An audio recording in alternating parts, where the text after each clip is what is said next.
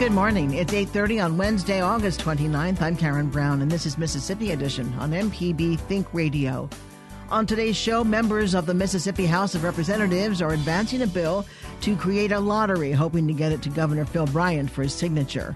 We'll have the latest as the special session continues. I'm excited that we finally did something that the people have been asking us to do for years.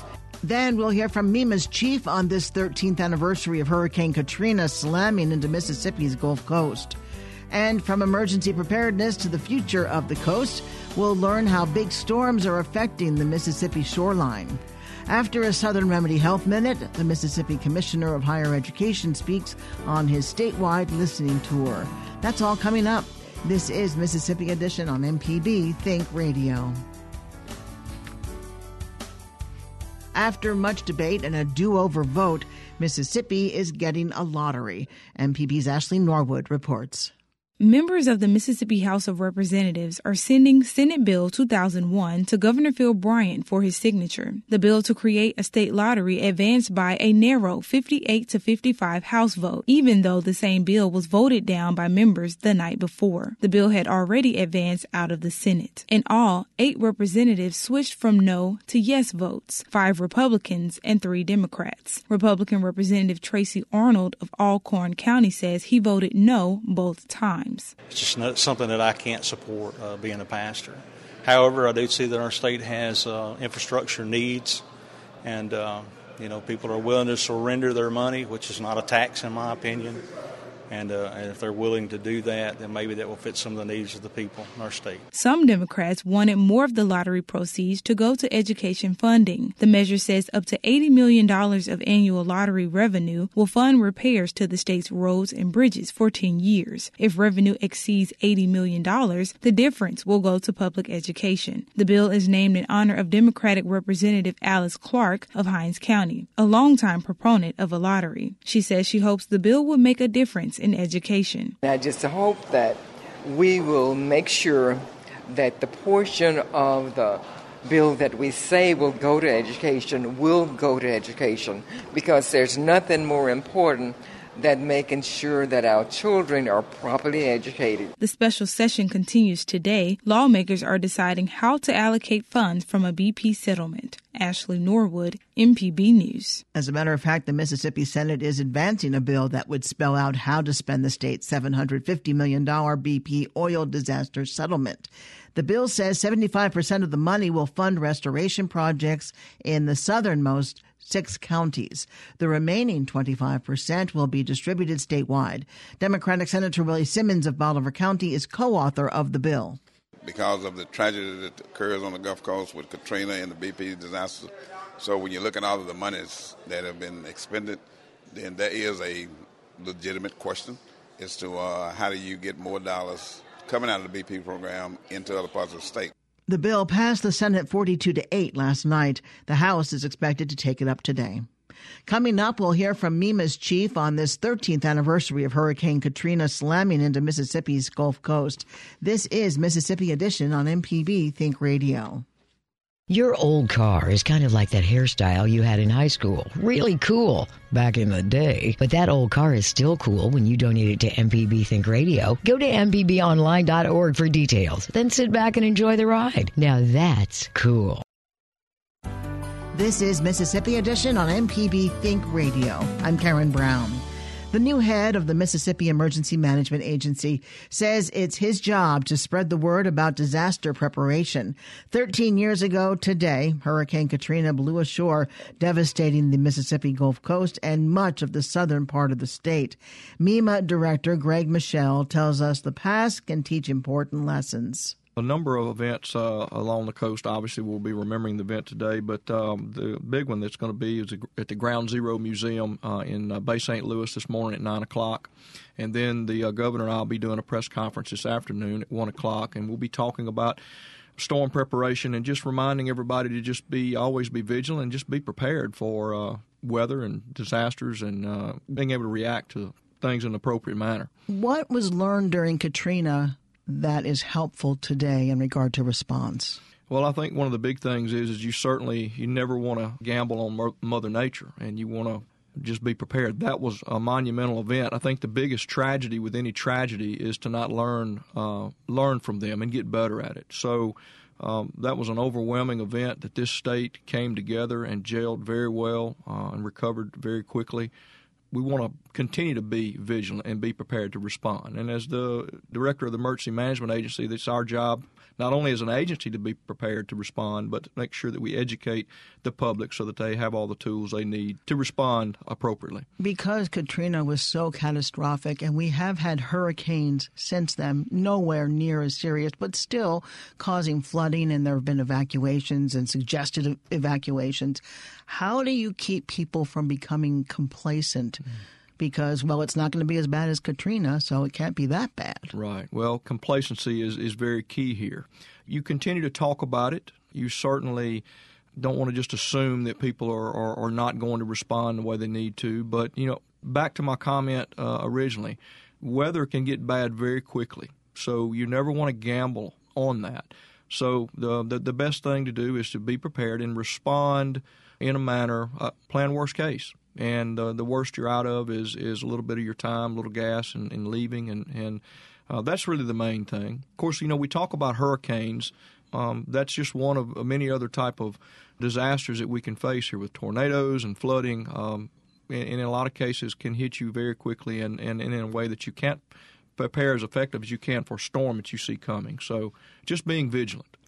We just saw the 30-plus inches of rain in Hawaii and the devastating floods. I mean, just incredible flooding. And as you said, rain can cause that kind of situation that can be very dangerous. Thankfully, for this part of the country, it's been a very quiet hurricane season. No hurricanes in the Gulf of Mexico. Is MEMA always at the ready for the potential of storms coming ashore? Absolutely. I don't know if you heard me tap on this wooden desk when you said it's been very quiet thus far. But, yes, to answer your question, we are always ready. Now, during the hurricane season or during the times that hurricanes are typically going to be most prevalent, we go to a little bit more of an elevated state, if you will. I mean, we're in the ready blocks. We've now coming out of the stretching part. We're in the blocks, ready to go if we have to, but we are. And to that, we want the public to remain vigilant and be aware. But, yes, we do. But, the Emergency Management Agency here in Mississippi, I mean, we are the coordinating agency to working with other agencies in the event of any disaster, tornadoes, flooding. This agency had to work very closely with Office of Homeland Security last year when the plane crashed. So we're always ready and prepared to respond to whatever. Because tornadoes are always a concern in the state. Absolutely they are. We just had one that hit the city of Madison last weekend. It came out. It was a very short duration storm, but it did cause a lot of damage and affected a lot of homes over there in Madison. What is your relationship with the individual communities or counties along the coast, their emergency management agencies, in coordination for response and getting supplies here and there? Yeah. So I have had the good fortune. One of the things that I set out to do when I took this job was to go out and meet with all of those county agencies and their respective directors. And I just a week ago finished my rounds and meeting with all of them. So we're there to support them. They are going to be the manager of their emergency response in those respective counties, and we're there to provide them backup and support. Certainly become a coordinating agency in the event of a multi-county event, but their role is absolutely critical to emergency response in the state of Mississippi because they are where the rubber meets the road as far as the initial response, and we're there to support them. And I consider my relationship with them to be good, and we'll work hard to make sure that we have a strong, close relationship. Our listeners are hearing me call you Colonel Michelle. Tell us about yourself and being a colonel. Well, I am Greg now, but thank you very much. I've served for 30 years in the military and was very proud of my level of service and spent the majority of that time as an active duty with the Mississippi National Guard, and very proud of that service. Fine organization, both on the Army and the air side, and I'm just privilege to have served with all those great men and women. Tell us more about yourself and what your vision is for the Mississippi Emergency Management Agency. Well, my vision for the Emergency Management Agency is for us to continue to be, a responsive agency. And I will ensure that we have very close relationships with all of my brother and sister agencies here in the state of Mississippi. It's very important that we have and continue to have good relationships with our counties. I want to be the agency that is there to respond to their needs. We want to continue to educate the public and being prepared not only for those things that we've been accustomed to, but to be prepared for those things that we're not accustomed to. We live in a very changing world. There's a number of different types of threats, and the weather patterns, they change. We see things happening at certain times of the year that we haven't always been prepared. So I want my agency to be prepared to respond to those things that we may not always be accustomed to, and I want to make sure that we educate the public to do the same. Colonel Greg Michel is the new director of MEMA. And Greg, thanks so much for coming in and talking with us. Thank you so much for having me here. Colonel Michel will join Governor Phil Bryant and Harrison County Emergency Management Director Rupert Lacey today at 1 o'clock to remember Katrina and encourage emergency preparedness. Coming up, we'll learn how big storms are affecting the Mississippi shoreline. This is Mississippi Edition on MPB Think Radio. Support for MPB comes from the Woodward Hines Education Foundation, committed to helping more Mississippians obtain post-secondary credentials, college certificates, and degrees that lead to employment. More information about Woodward Hines Education Foundation at woodwardhines.org. This is Mississippi Edition on MPB Think Radio. The Mississippi shoreline holds valuable clues to the strength of storms past and the effects of those that could come in the future. That's according to coastal geologist Jessica Pilarczyk. The assistant professor of marine science at the University of Southern Mississippi says the coast and barrier islands are vulnerable to storm surge and possible deteriorating land due to hurricanes and other factors. She tells us more. We've learned that all of these events, from a scientific point of view, they actually carry a lot of really valuable information. And so what a lot of coastal geologists or just coastal scientists in general will do is they'll go to the coastline impacted quite soon after a major event like a hurricane, and they'll measure certain things like how high the water reached. So what is that flow depth? How high were those storm surge waves? How far inland did the actual storm surge penetrate? Those sorts of things. The other thing that's really important is actually the sedimentary deposit that's left by hurricanes. And so as a hurricane is tracking through the Gulf of Mexico and about to hit shore, it's actually entraining a lot of marine sediment. And it's moving that on shore, and then as the storm surge hits inland, it's depositing those sediments. And those sediments actually contain a lot of clues that are useful for us geologists in understanding the paleo record. So the record of storms that have happened in the past that we don't really have any observational record of.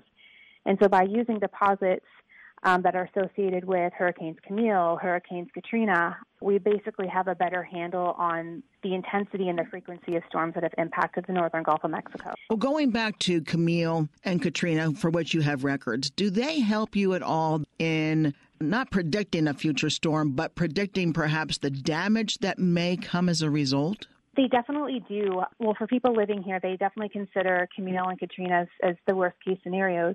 But the problem is that with the observational record, and by that I mean storms we've actually been able to measure the wind speeds, understand the inundation distances of the storm surge, or things that have happened in historical past where there's written records, that's actually a very narrow snapshot of time. So we can't rely on just those few decades or few centuries of records to really understand the full variability of storm impacts that we can experience here in Mississippi. The information you collected on Katrina, for example, does that help you at all retroactively? Yes, it does, because it represents a modern analog. So basically, the long-term records are based on sedimentary deposits that are left by storms. And when we have a modern analog like Katrina or Camille, and we understand those sediments, we understand what a Category 5 storm looks like, what a Category 3 storm looks like. And we can then use those modern analogs that we have such a wealth of information for to interpret the older records where we don't have an observational account. Does the geographical makeup of the ocean floor and the shore on the Gulf Coast make an area predisposed to being damaged more acutely by a hurricane?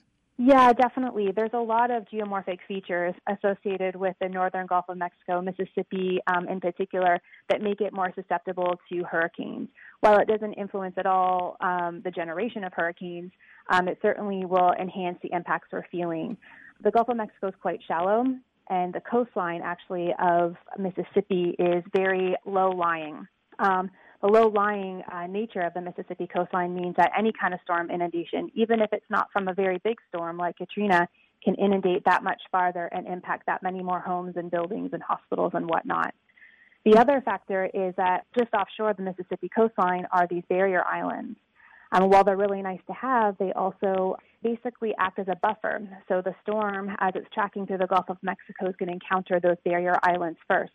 And they act as basically a wall, sort of minimizing the damage that the mainland Mississippi coastline will feel. This has become obviously a problem. As a lot of Mississippians know, the barrier islands aren't doing so well, and they're certainly being damaged by all of these storms, the large storms and the smaller storms. So for those two reasons, the low-lying coastline and these barrier islands and the health of them actually is making Mississippi particularly vulnerable to coastal hazards, including hurricanes. You mentioned the shallow water. How does that impact a hurricane's movement or its effect on land? There's a lot of water that can be pushed into the coastline. If it's a hurricane that is generating a large storm surge, as it's moving and pushing water on land, it can actually make the storm surge that much higher. So we saw this actually in Bay St. Louis. Bay St. Louis had one of the highest recorded storm surges that we've ever heard of. It was unprecedented during Hurricane Katrina. And part of it was the shallow nature of the approach leading up to Bay St. Louis, and then certainly all the funneling of that volume of water into the bay. Those are the reasons why the storm surge was so high in that area. What are some of the efforts that can be made to protect? I mean, you mentioned the barrier islands, and maybe this is a dumb question, but is there any possibility of building man-made islands to protect the shore? There's long-term solutions and there are short-term solutions. And the biggest thing is that our barrier islands are really susceptible to storm surge impacts in part because of the sea level rise that they're experiencing right now. Sea level rise is not good, especially the accelerated sea level rise.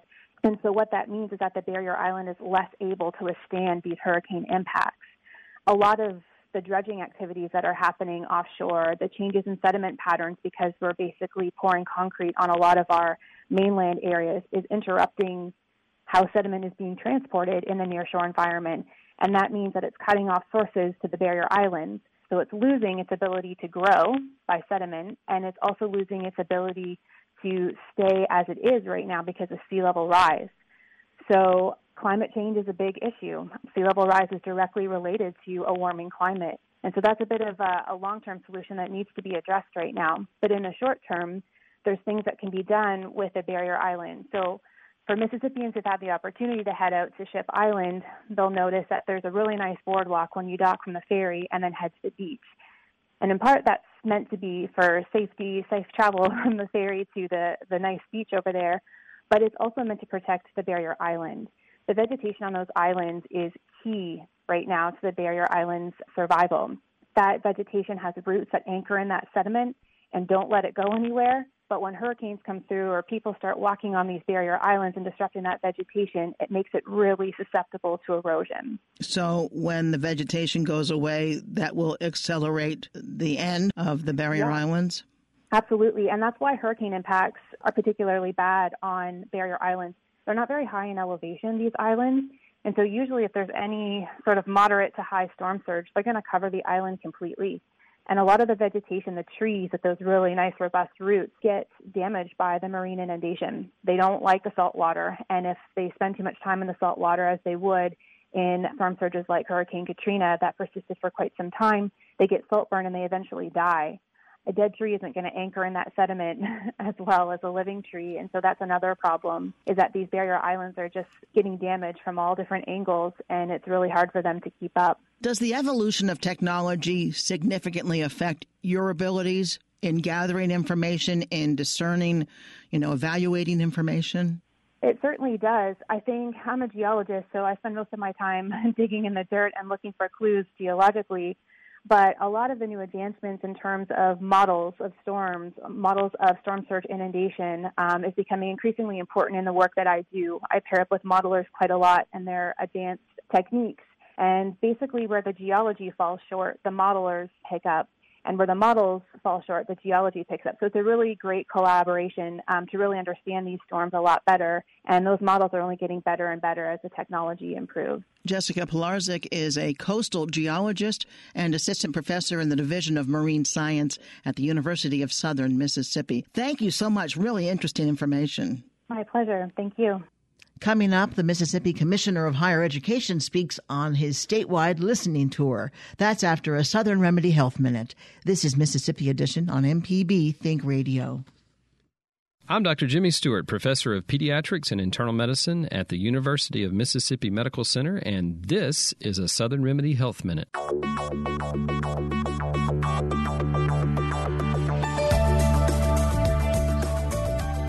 Go to Janet in Starkville, Mississippi. Good morning. I need a second opinion on something. I was put on a statin, which I'm having side effects. My good cholesterol is extremely high. It's 143. Right. Ooh, that's really high. Your HDL is 143. And my LDL is 108. What we would do is do a risk assessment. So there's a risk calculator that calculates your risk in the next 10 years of having a heart attack or a stroke. If that number is less than 8% risk in the next 10 years, you don't have to be on a statin. With that HDL being that high, that's a great thing. I would certainly, have a discussion about whether or not you needed that statin at all. If you'll go online and just look for ASCVD risk calculator. That's ASCVD risk calculator. And there will be one that pops up. You put all the information in, and if that number, again, is less than about 8%, you don't have to take that statin. Really, we've shifted away from cholesterol management to risk reduction. So it's the risk reduction for a heart attack or a stroke as you get older. And certainly some things that you can do with diet and exercise. She's right about that HDL, though. HDL is very hard to manipulate up or down. Exercise does help. There are some other medications that don't decrease the risk of a heart attack or stroke, but they will, get your HDL a little bit higher. But most of that is determined genetically. And it sounds like she's got great genetics. I mean, the higher, that's pretty much one of the higher HDLs that I've ever heard of. For more health tips and medical information, listen to Southern Remedy each weekday morning at 11 on MPB Think Radio. The Health Minute is underwritten by Blue Cross and Blue Shield of Mississippi. Live healthy on the go with the MyBlue mobile app available on the Apple App Store or Google Play. More information at bcbsms.com. It's good to be blue. This is Mississippi Edition on MPB Think Radio. I'm Karen Brown. Mississippi's Commissioner of Higher Education is traveling to campuses around the state. MPB's Alexandra Watts reports on his stop at a Delta university. On a late Friday morning at Mississippi Valley State University, audience members are speaking to Al Rankins, the Commissioner of Higher Education for the Institutions of Higher Learning. This Delta conversation is just one stop on his tour of all Mississippi's public universities. Rankin says listening allows him to lead. I believe in meeting people where they are, and in order for me to be an effective leader of our system, I need to hear from and meet with the individuals that serve every day within our system. Concerns range from funding to quality of education. The room is full of students and staff, as well as community members like Lula Moore, a former Valley student and educator from Greenwood. I pray that we can save our programs in teacher education and expand program offerings. MVSU graduates are very concerned about the state and status of this university. This is where we started from. It provided us with the foundation that we have, our first degree. Moore is currently chapter's president of her local Parents for Public Schools. Rankins was named commissioner in March. He was previously president of Alcorn State University. Alexandra Watts, MPB News. The next stop on the tour is University of Southern Mississippi on Thursday, August 30th and Friday, August 31st. Stay tuned to MPB Think Radio for a full slate of Mississippi-based programs all morning long. Coming up at 9 o'clock, it's Fix It 101. Then at 10, it's Everyday Tech. And at 11, stay tuned for Southern Remedy. To see our team's updates throughout the day, follow MPB News on Twitter. Did you miss part of the show today? Go to mpbonline.org. I'm Karen Brown. Join us again tomorrow morning at 8:30 for the next Mississippi edition, only on MPB Think Radio.